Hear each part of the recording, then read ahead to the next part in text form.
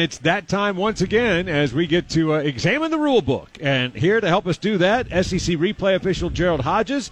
And his appearance brought to you by A.G. Hines Company, providing building materials since anyone can remember. Gerald, how are you? Doing well, John. Jimmy, it's been 2 years since I've seen your smiling faces. That's right. I didn't even think about that. It was all virtual last year. Yes, but sir. So it is great to see you, have you down here at Twin Peaks. And what has it been like getting ready for this season after the experience that was last year? Well, we did have our meeting in person in Birmingham, which is great. We're still doing lots and lots of Zoom meetings, which actually is good.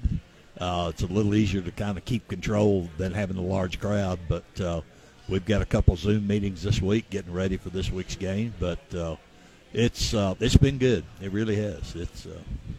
Tell me, in terms of, because we've seen, especially in the National Football League, what is the approach by most officials in terms of the vaccine? And is that something that is required by the conference or just strongly encouraged as they remain with most individuals? It is strongly encouraged, and I think we had a meeting. We are close to 100% on officials being vaccinated, and but, the alternative, obviously, is you don't work. Mm-hmm. Not that you're not vaccinated, but it's just a smart thing to do. I mean, it's, and I think the majority of the teams in the league are getting on up there in percentages too. So, and with the build-up to this league, to this season, is there a greater number of alternates and or replacement officials standing by just in case? No, there really isn't. It's going to be the same. We'll have 8 officials on the field, and then, of course, in the SEC, the alternate official is a full-time official. Mm-hmm.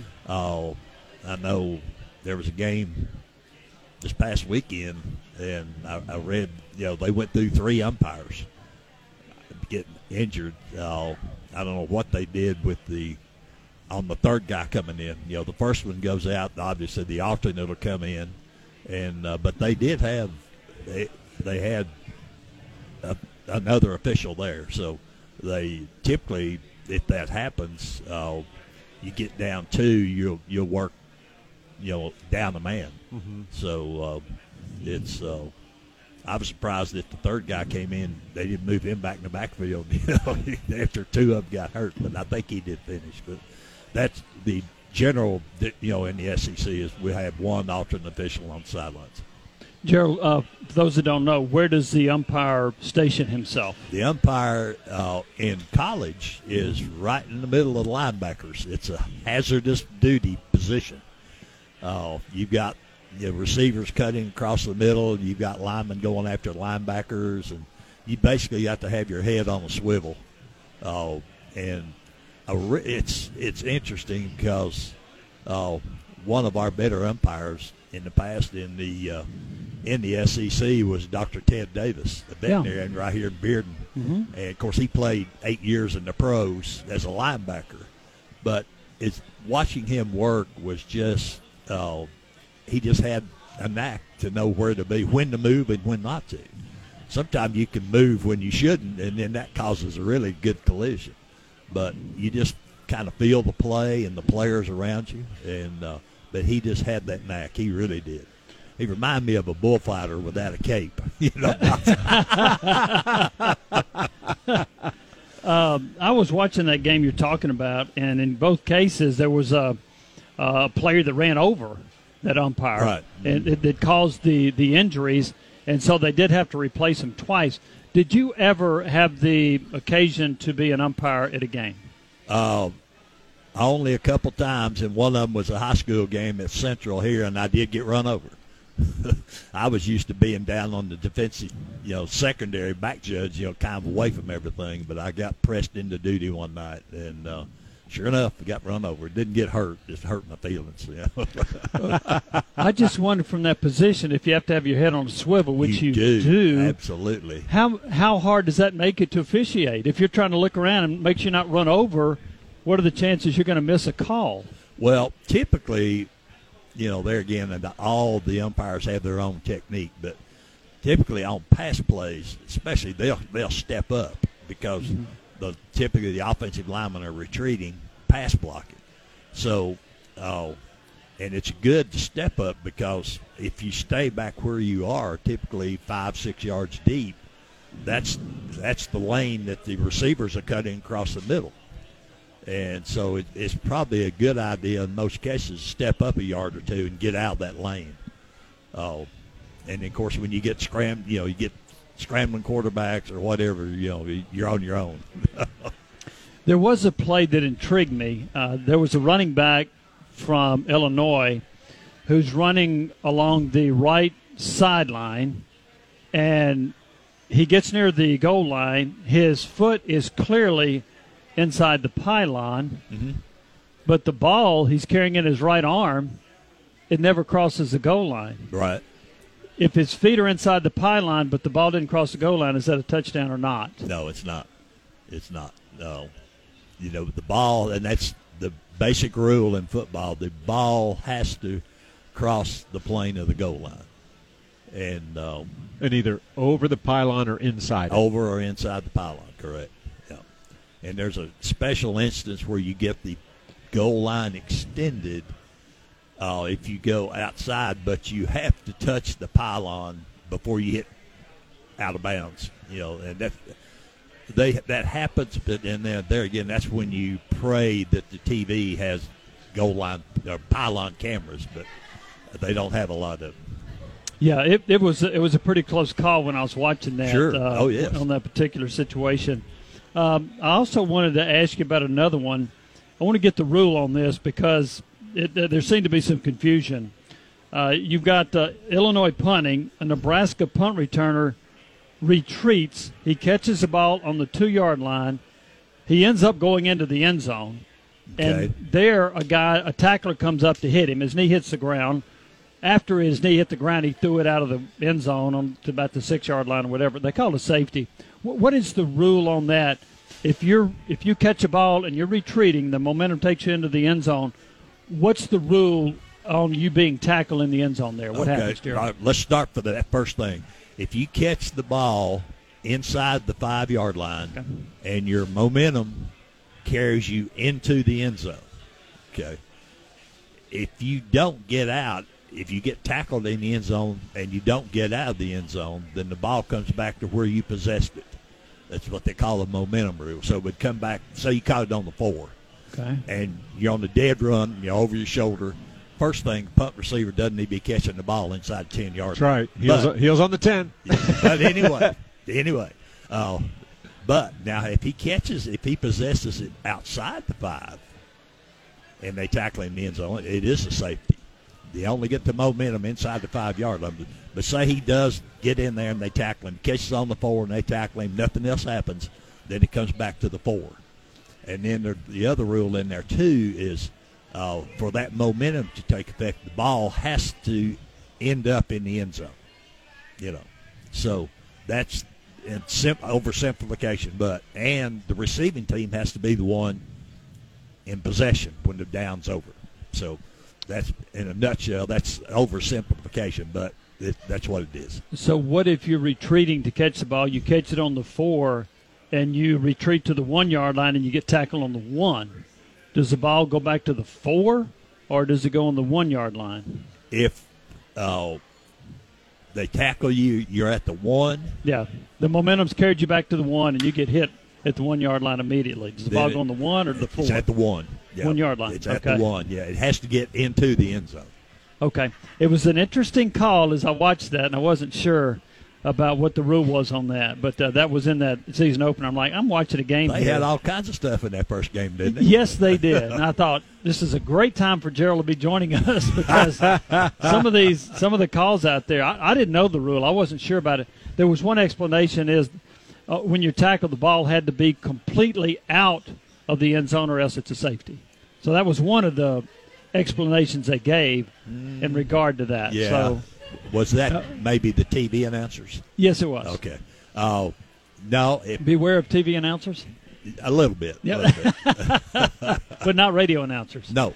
Yeah, that's right. Gary but Danielson ruined it for everybody.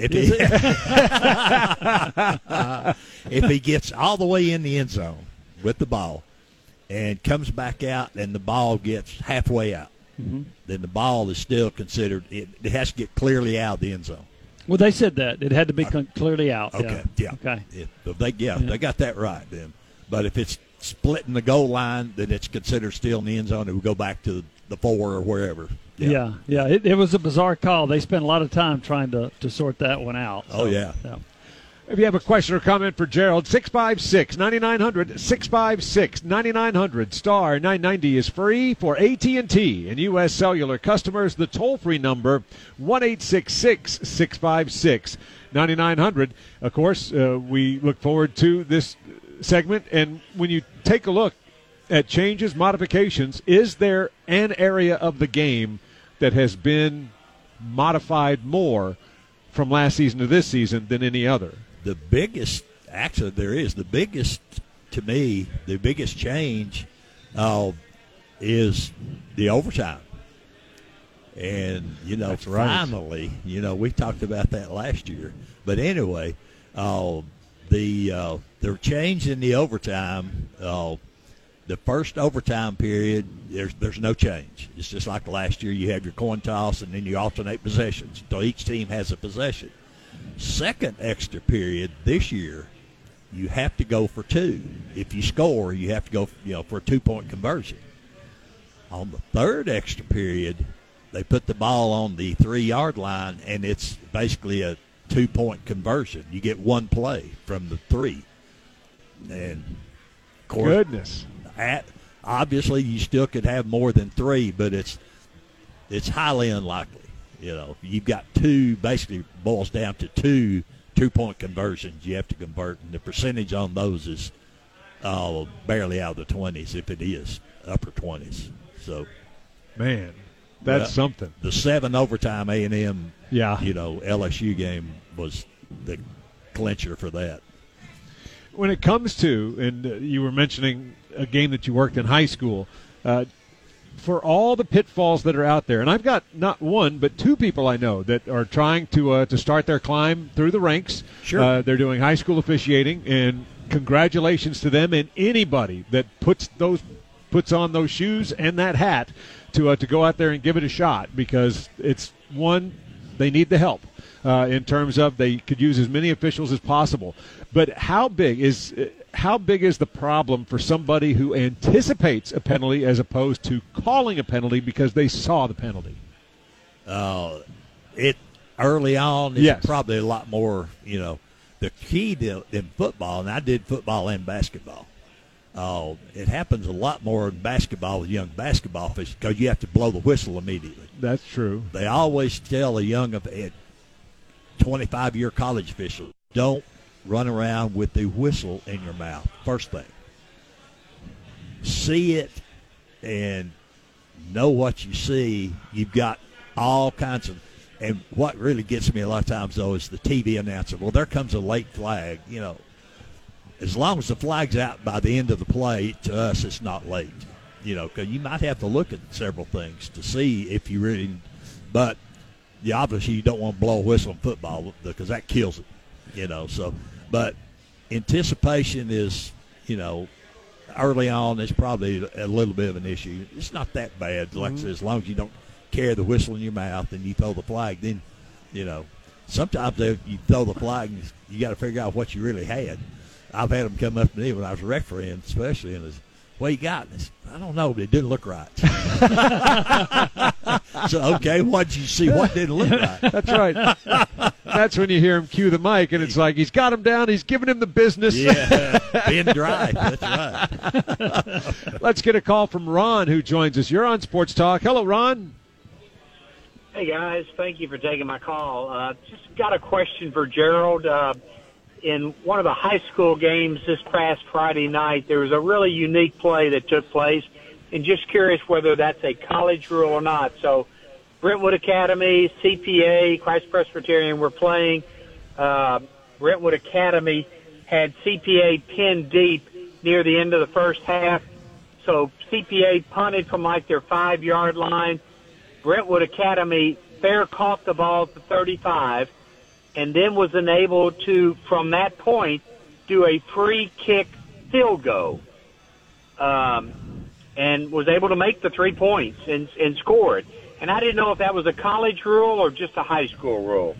It is only high school now, if it still is. Now, Ron, to be fair, I haven't refereed a high school game in 47 years. So, but Gotcha. I think it's still a rule in high school, and it is an unimpeded free kick. It used to be in college, but they took it out, I'm going to guess, 35 years ago. It is in the NFL. Yeah, you can still do that in the NFL. Yeah, you can fair catch it at the end of a half and have a free kick. I have enough trouble on Saturdays, so I don't get into the NFL rules. Ron, here's the other thing that at one point was true. I think it is still true. That is up to the individual high school association. If the Tennessee High School Association, it might be a rule there, but in the Texas High School Association, it might not be. Right. They play NCAA rules. Yeah, Texas, so it may not be there. Yeah, so you have different states have different rules on that. So that's just to keep in mind. So you might be watching a game emanating out of Florida with IMG Academy, and that rule doesn't exist in Florida. For example, I don't know that, but I'm just saying different states have different rules regarding that exact example you gave. Interesting. Okay, well, thanks. I appreciate it. It was a great call by Brentwood Academy to pull it off. They made the field goal. And I think everybody in the stands were just scratching their heads. What the heck is going on? Because it was so unique of a play. But they pulled it off greatly. So there's something to be said for knowing it frontwards and backwards. I remember Jeff Fisher with the Titans implementing that at one point. I can't remember if the kicker made it, but he was getting them to do a fair catch so they'd have a free kick at the end of a half in a game. Yeah. Wow. Yeah. Ron, we sure do appreciate it. Have a fantastic night. Let's go next to Brent. You're on Sports Talk. Hello, Brent. Hey, Gerald. Sorry, I didn't realize you didn't do a lot of TSSAA, but I think they may get more officials if they start paying everybody mileage. That's one of the things other states around us pay their officials mileage, but they seem to lack that here in Tennessee. So just a suggestion. Didn't know if that was on their radar or not.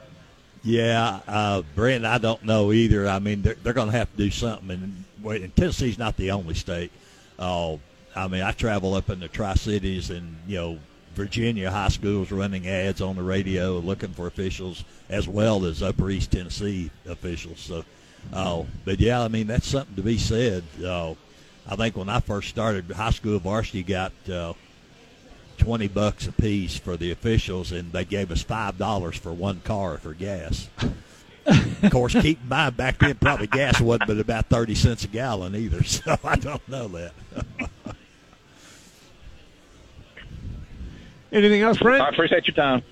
Thank you very much. I'm John Wilkerson. Today we are at Twin Peaks, right where, actually settled nicely, right where you have on North Shore, right between Kingston Pike and Paper Mill. So we invite you by. It's the perfect place, Jimmy, to just come hang out. A fantastic menu, something for everyone, but perfect place to watch Tennessee open the season on Thursday. If you haven't already had your fantasy draft and need a place to do it, this is also the perfect place. Great Wi-Fi.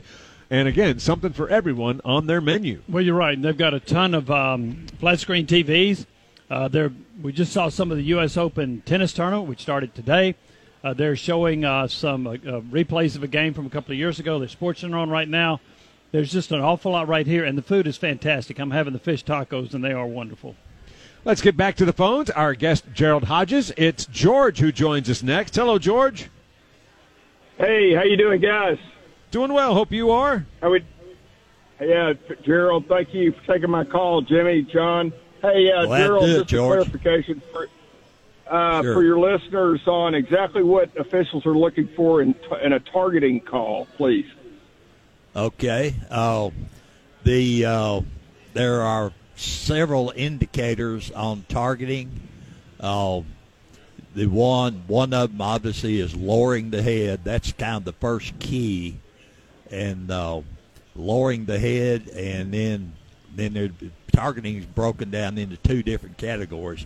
One is leading with the crown of the helmet, and that can be anywhere on the runner's body. It doesn't have to be to the head and shoulders. That comes in a little bit later. But lowering the head, launching, kind of an upward thrust, and but it has to be with the crown of the helmet, and that's really as much for the protection of the tackler as it is the player being tackled. And then the other one is hitting a defenseless player. And a defenseless player, now that has to be above the head or shoulders. And and actually they've got it now where they've included a blindside block if it's forceful enough, would be targeting. But or also a passer when he's in a passing position. You can't hit him at or below the knees, if he's got a foot planted, that type of thing. Or a receiver that has just caught the ball and it's just returning to the ground. You can't hit him at the head or shoulders. Very good. Thank you, guys. Appreciate the time. All right. Thank you, George. If you have a question or comment for Gerald, 656-9900, 656-9900. Gerald, one of the things that happened in a high school game the other day that I was watching was there was a player that started to taunt the defender chasing him down, and they threw a flag. The touchdown stood, and then the team had the option of taking the 15 yards on the extra point of the kickoff. To my knowledge, in college, that's the only place where a touchdown would be nullified by a ball carrier taunting before he's scored. Correct. That came in just a couple of years ago, Jimmy. Mm-hmm. And it's if it's on the scoring team, and it actually doesn't even have to be the ball carrier. If one of his blockers turns around and taunts and they throw the flag, it would be from wherever the ball is when the foul occurred. So, okay. Now, if it's a substitute on the sidelines, then it reverts like to the high school. It's a dead ball foul, and then you would penalize either on the try or the or the kickoff. One of the things that I'm curious about, so there's been this issue about knee pads and pants and jerseys and T-shirts and wearing your uniform correctly. What's the NCAA doing about the knee pads? Are they throwing that back to the discretion of the coaches and the teams? Well, in college, the trainer of each team has to sign a form starting before the game, and they have to give it to the umpire. And they still haven't made it a penalty on knee pads, but they encourage the officials as they go out in pregame warm-ups. If the knee, the pad, and used to they didn't even force, they didn't have to have pads, Mm-hmm. But they do have to have knee pads. It has to cover the knee. Otherwise, they send them out of the game. They can't play unless they can pull them down. Some of the pants, I don't think they can pull below their knees. I think you're right. They're like bicycle shorts. Yeah, cut them off. Yeah. And but the intent is to, if a guy just keeps on and doesn't do it, they'll throw him out of the game. So then he gets to go tell the coach why he can't play. But they're hoping that the training staff and coaches will take care of that, but that's another point of emphasis. And they only had really 3 actual rule changes this year. Another one was, and there's no penalty yet, but faking injuries. It's become a real problem late in the game, or trying to slow down the fast offense. And the problem with that is, from an officiating standpoint, anywhere in the country, if a player goes down and says he's injured, and then the officials have to shut the game down and have the trainers come out. They debated several different remedies for that, and then they say, well, he's got to sit out a series or X number of plays before he can come back in. And what they came up so far this year is if that occurs, then the team or school or conference can request a video be sent to the national coordinator of officials, who will then contact the athletic director at that school for their handling of the play. That's interesting because it's well past what would have been the infraction. Well, so it would just be, okay, you gave him a finger wag. Yeah, you've kind of gotten away with it. Yeah. It's right. Go ahead. But I do know they had lots of discussion in the Rules Committee about it, and if that doesn't fix the problem, then it'll probably get some teeth down the road as far as a penalty.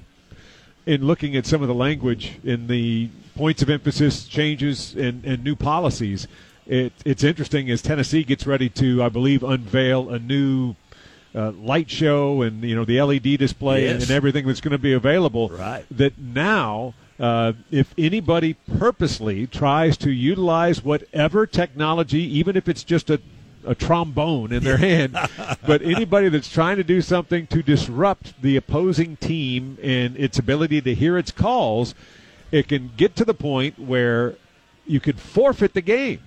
But it says that it would be an automatic unsportsmanlike conduct, but if it's deemed excessive, and I just love the way that they have it all the way to the end result. That could you imagine walking a team out off the field saying you just lost because your light guy had an attitude about the opposing team?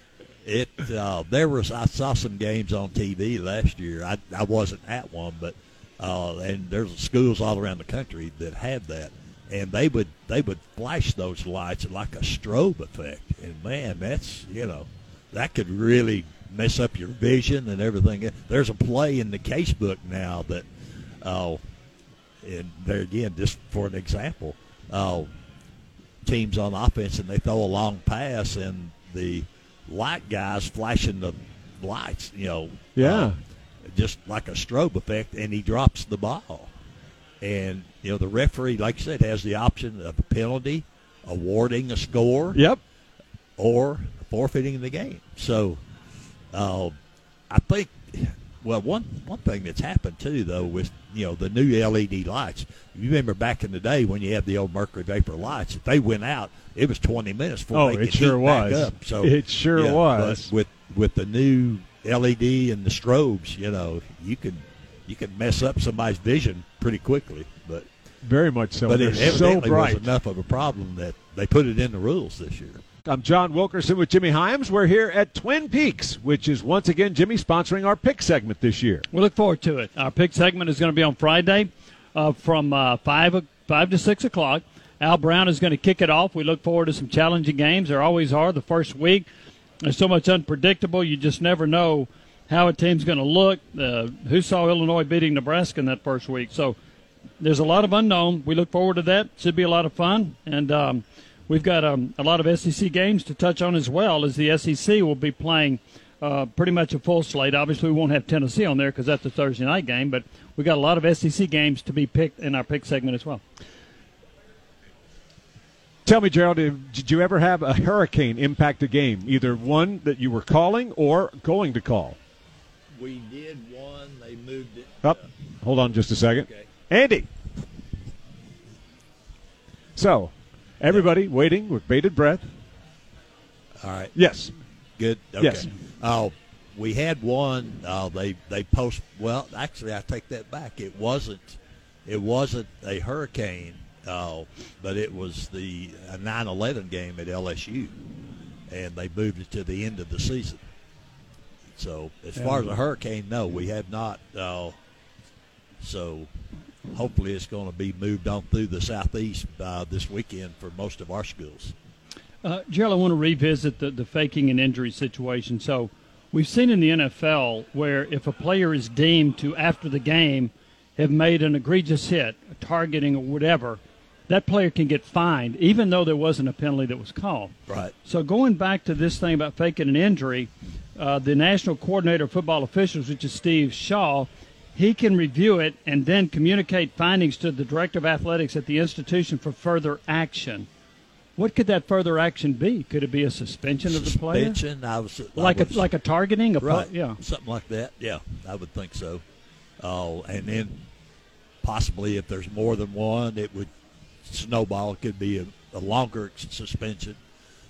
They're trying to get it out of the game, and I guess the first go around probably they would leave it up to the athletic director and the coaches at the institutions to decide how to correct the problem or that type of thing. You would think the coaches could oversee that, but then they're supposed to oversee uniforms also, so that doesn't work out very well. Right. Yeah, and in fact, there's one little tidbit on the uniform too. The T-shirts now cannot come down below the jersey or below the waistband. It's supposed to be tucked in. The T-shirts. T-shirts, yeah. So you've seen that where you got a short jersey and then a T-shirt coming down fairly long. So we'll see how that goes too. Could you cover this one? Coaches, one of the points of emphasis, coaches out on the field of play debating, officiating decisions. What's the point of emphasis there? Well, the point of emphasis is they're not supposed to be in the green on the field. And they've had some issues with that in the past. And they're really putting it on the officials to call that. And it used to be, well, he wasn't out very far or whatever. The way the rule reads, if he is in the green on the field, it's an automatic. So, hopefully they will enforce that. That's the way to curb it. Is there any concern about an official that a coach that kind of walks on the field to instruct a player? He's not debating with an official. Can the coach do that? They'll give him latitude there, yes, absolutely. Yeah, okay. Yeah. Yeah, on the previous instance, I can see that impacting as many as 13 SEC head coaches. Not just SEC, I promise. That's right, and the rest of college football. Is there any aspect, sometimes you hear, for instance, when you come out of spring training in baseball, that you hope that the hitting can catch up with the pitching, or that when you start football, that the offense can catch up with the defense? Is there any aspect of calling a game from the official's perspective that is more challenging at the start of a season compared to another aspect of the game? Not really. It's because you have to pass all of those milestones and training regimen situations. Absolutely. And you really don't. I mean, you'll see misplays or whatever on each side of the ball. I guess if it show up early, it might be the offense because you've got the signal, the cadence, and that type of thing. They've got to learn it. And got plays at the line of scrimmage, audibles at the line of scrimmage, those things that can kind of get out in the weeds, if you will, on early, where they kind of work on that. Gerald, it's great to have you back with us again this year. Thank you so much. Well, it's good to be here. I'm glad to be back. Sure do appreciate it. And one quick note, Oklahoma-Tulane game has been moved to Norman, Oklahoma, rather than being played in New Orleans. They had that as a contingency in the agreement to play. So good on them for having a plan. Gerald's appearance is brought to you by A.G. Hines Company, providing building materials since anyone can remember.